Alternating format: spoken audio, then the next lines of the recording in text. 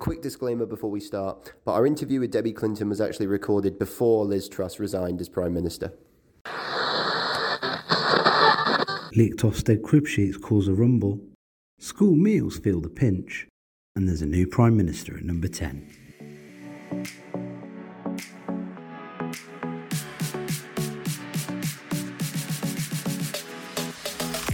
Hello and welcome to episode 3 of the new Schools and Academies Show podcast.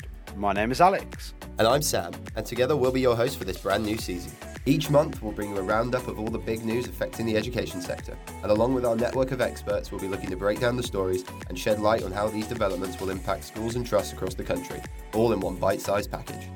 We'd like to thank you all for joining us and we hope you enjoy what we have to offer. Welcome to the Schools and Academies Show podcast.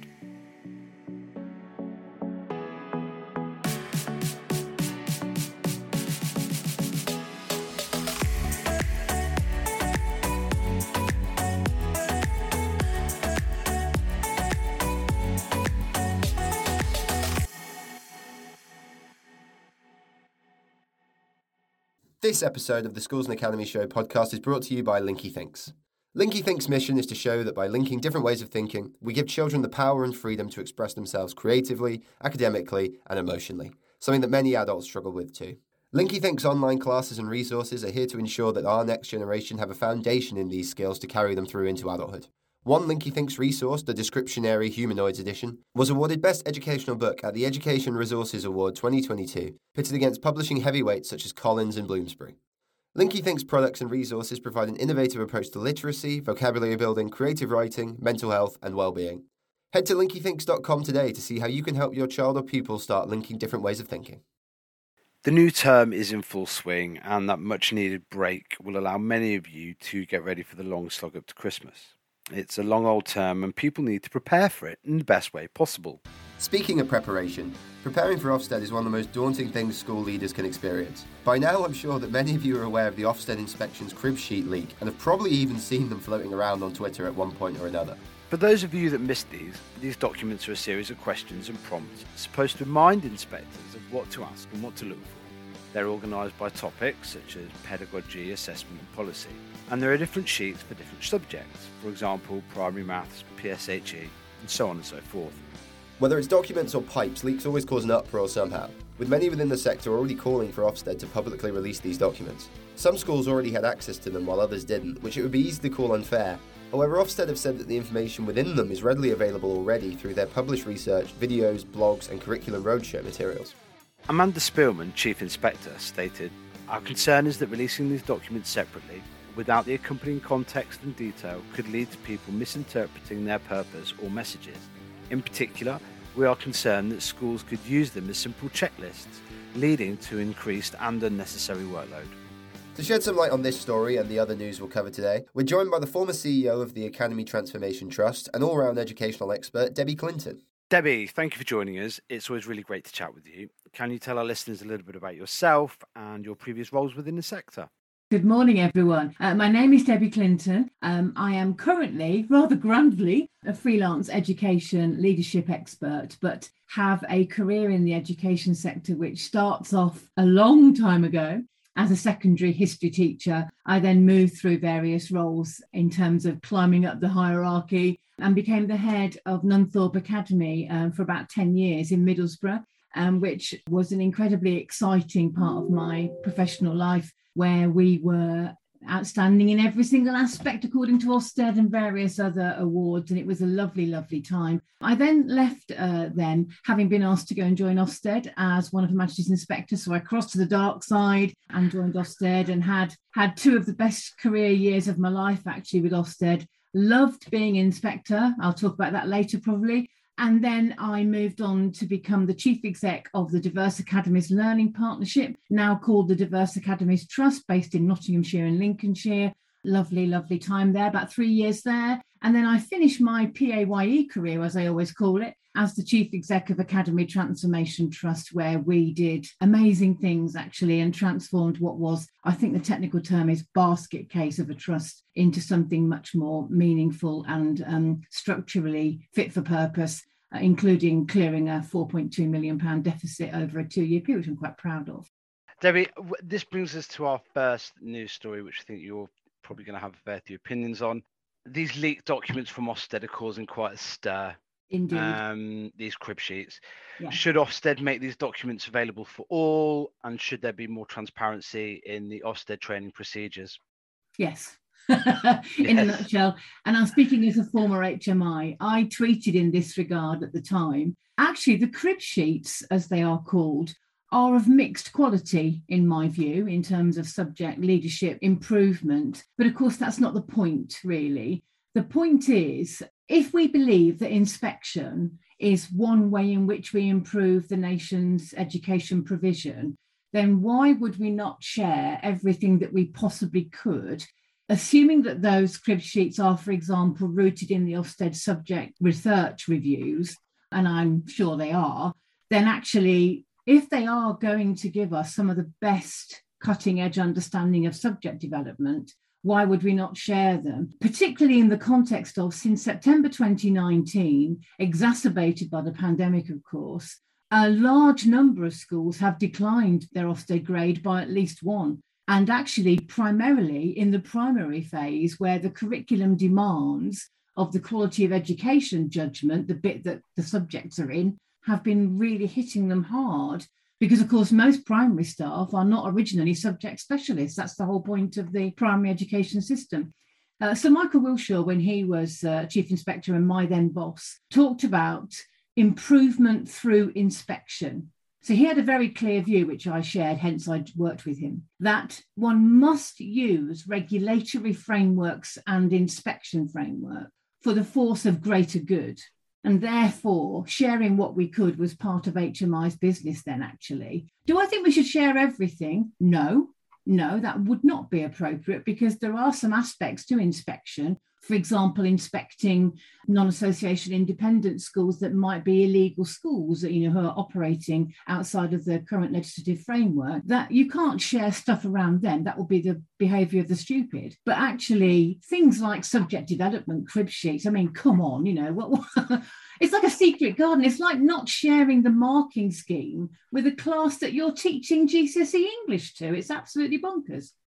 It makes absolute sense. Do you think these documents could risk misguiding school leaders? For example, they could lead people down the wrong garden path or in the wrong direction, and potentially cause leaders to give greater or undue focus to areas that they shouldn't be paying attention to? I think there are two parts to my answer here.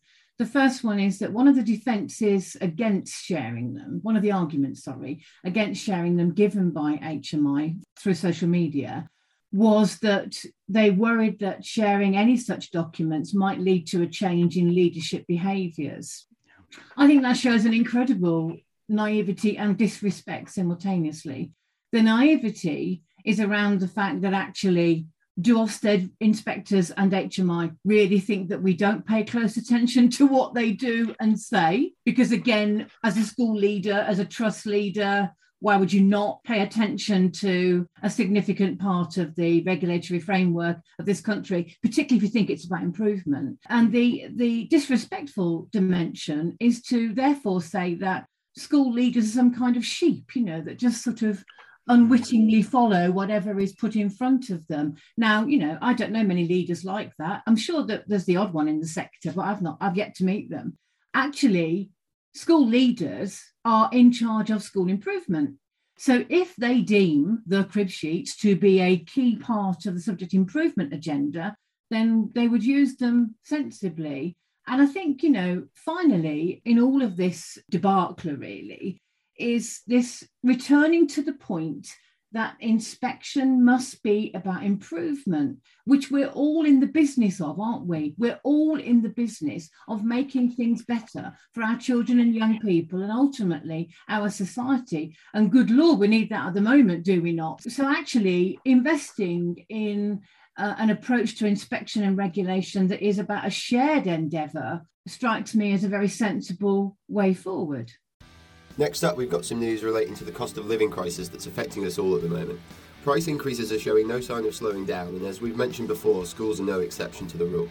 One area where belts are having to be tightened, ironically, is in the meals that schools are looking to serve. According to the LACA, the School Food People, a membership organisation whose members provide around 80% of school catering services in the UK, there has been a 30% rise in food costs. That's huge, and has resulted in over 9,000 schools resorting to use more processed foods to cope with the rising costs.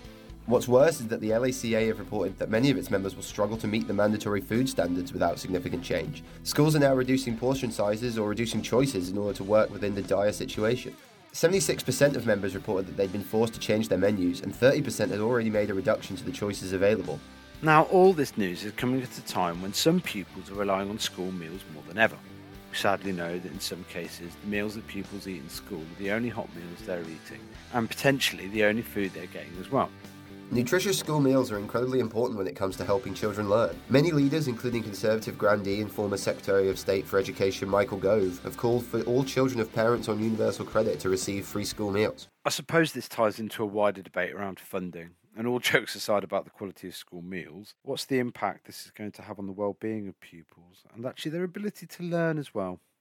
Well, in a nutshell, massive, Alex. I do a lot of work in schools now, as you probably can imagine. And one of the things I always talk to leaders about is if children's behaviour is not quite where it needs to be, in other words, they're not ready for learning and they're not absolutely focused on the lesson, then stop whatever you're doing, stop your teaching and your flogging of the dead horse. Take the children back, get the behaviour regulated again, and then start your teaching again. There is no point in doing that.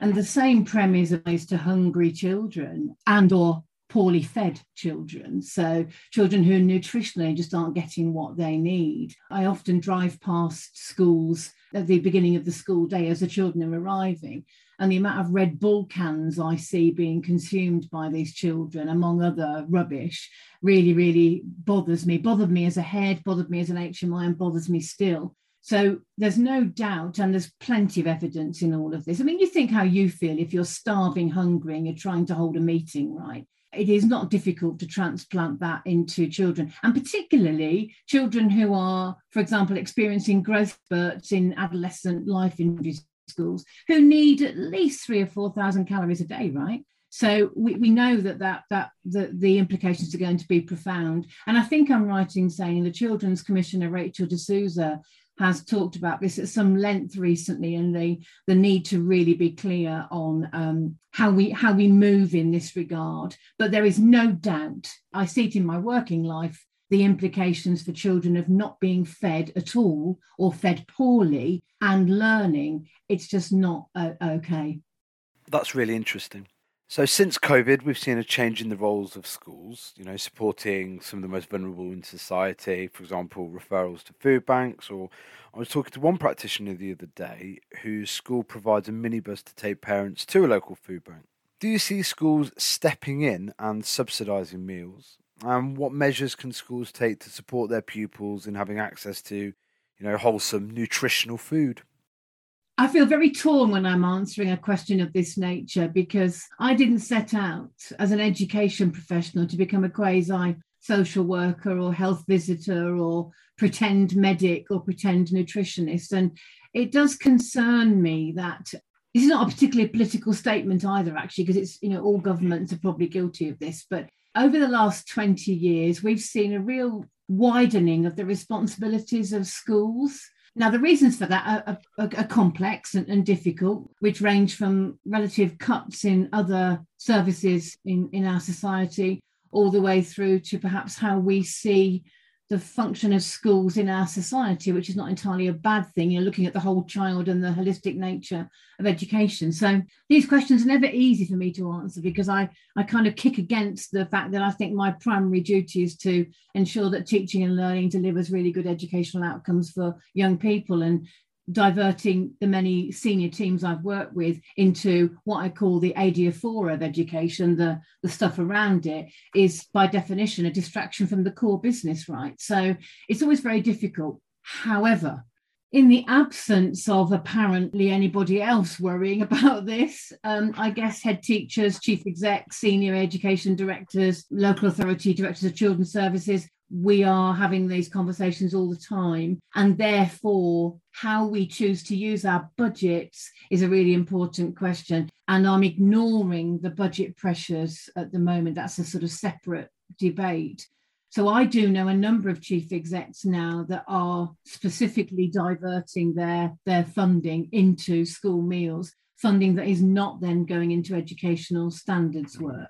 The argument they're giving, and their trustees are supporting them in this, the argument they're giving is a bit like my argument when we first began this conversation. What is the point of chucking high quality lessons at starving children? So we need to get the food right and then deliver the high quality lessons.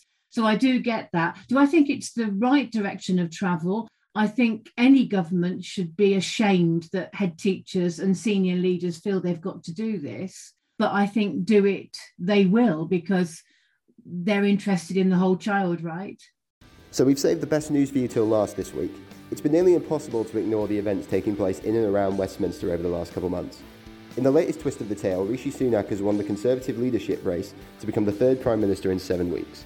With him, he brings a new Secretary of State for Education, Gillian Keegan, who returns to the Department for Education after a stint in 2020 and 2021 as Minister for Apprenticeships and Skills. That means we have our fifth Secretary of State for Education in just the last year. With this many shake-ups, it makes sense why we haven't heard any new consistent direction. And until we get any new concrete information, it would make sense that the plan is to stay the course outlined in the White Paper and the Senate Review. Debbie, what does this lack of policy update tell us about the government? I'm always wary of making sort of political statements because I just think that you can so easily in any sector, including education, get kind of dragged into sort of almost binary discussions about, either they're a good government or they're a bad government or, or whatever. And I find that deeply uncomfortable. What is, though, for me, particularly uncomfortable is the absolute vacuum and silence from the DfE at the moment. I think that that's not acceptable in the absence of very, very specific policy direction. And actually, I think a remarkably quiet new Secretary of State, apart from the interesting Tory party conference comments, which maybe we'll come to. But it really bothers me because what happens then is that, and you see it in Twitter in particular, other voices become too loud, and it's just not helpful. So I'm very sad that the current crisis, and it is, we all know it's a crisis, the current crisis would appear to be delaying even further specific policy direction when the White Paper and to a lesser degree the Green Paper provide a quite specific direction of travel for the education system. Brill, thank you for that. A bit of direction would be helpful here. Not only are schools' budgets getting tighter, schools are supporting their communities in new ways. We've still got that loss of learning from COVID to address.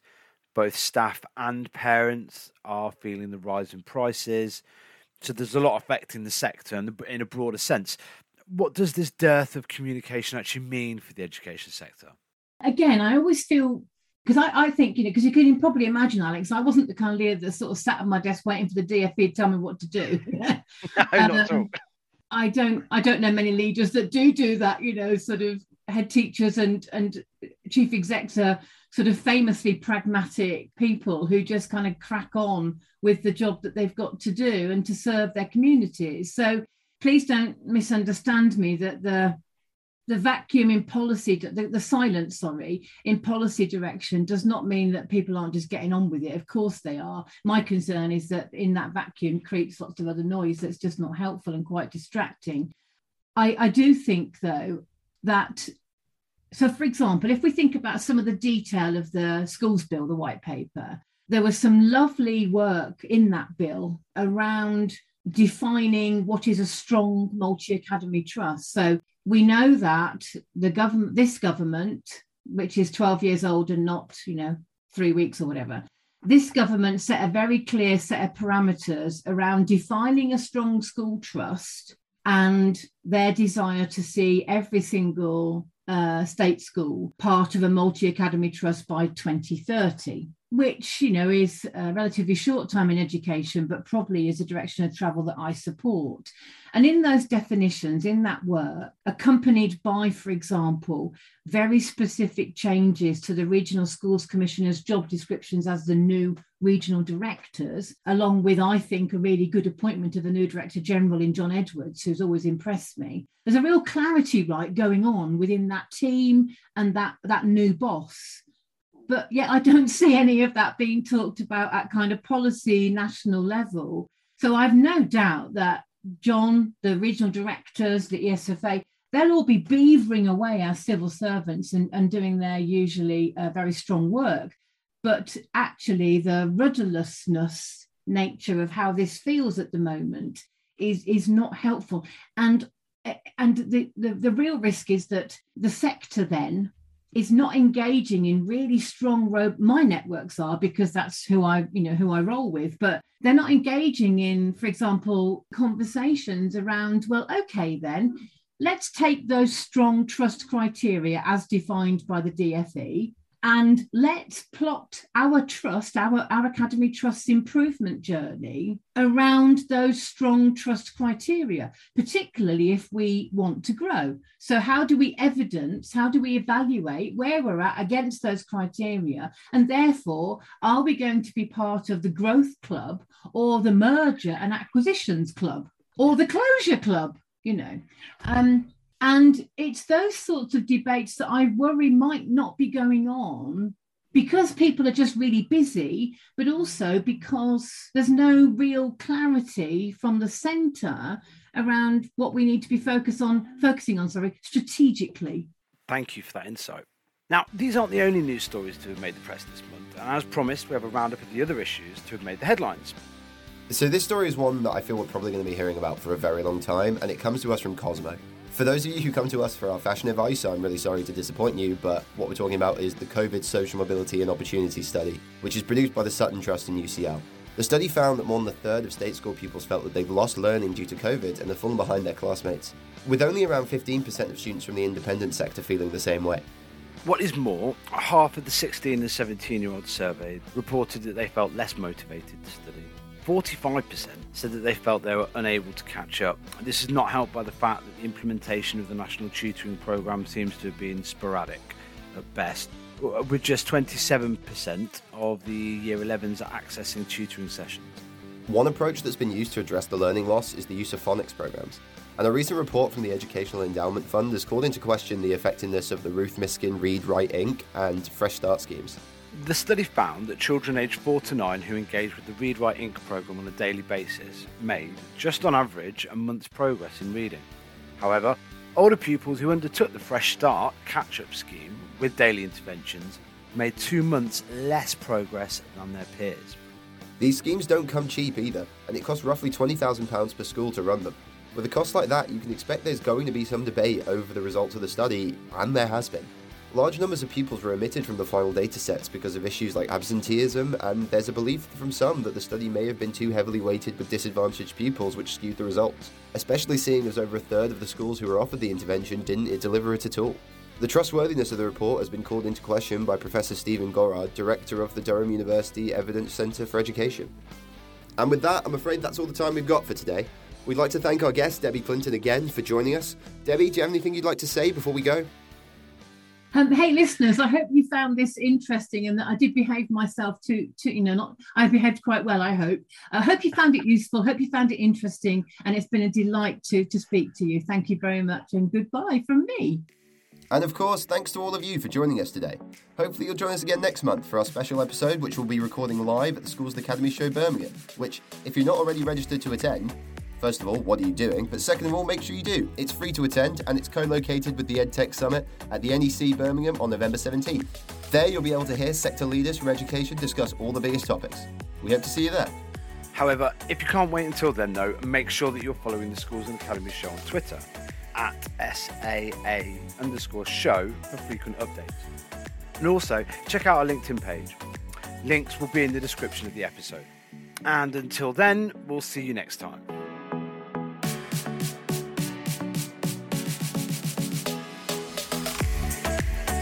This episode was produced and edited by Alessandro Bilotta, Sam Powell and Alex Wallace.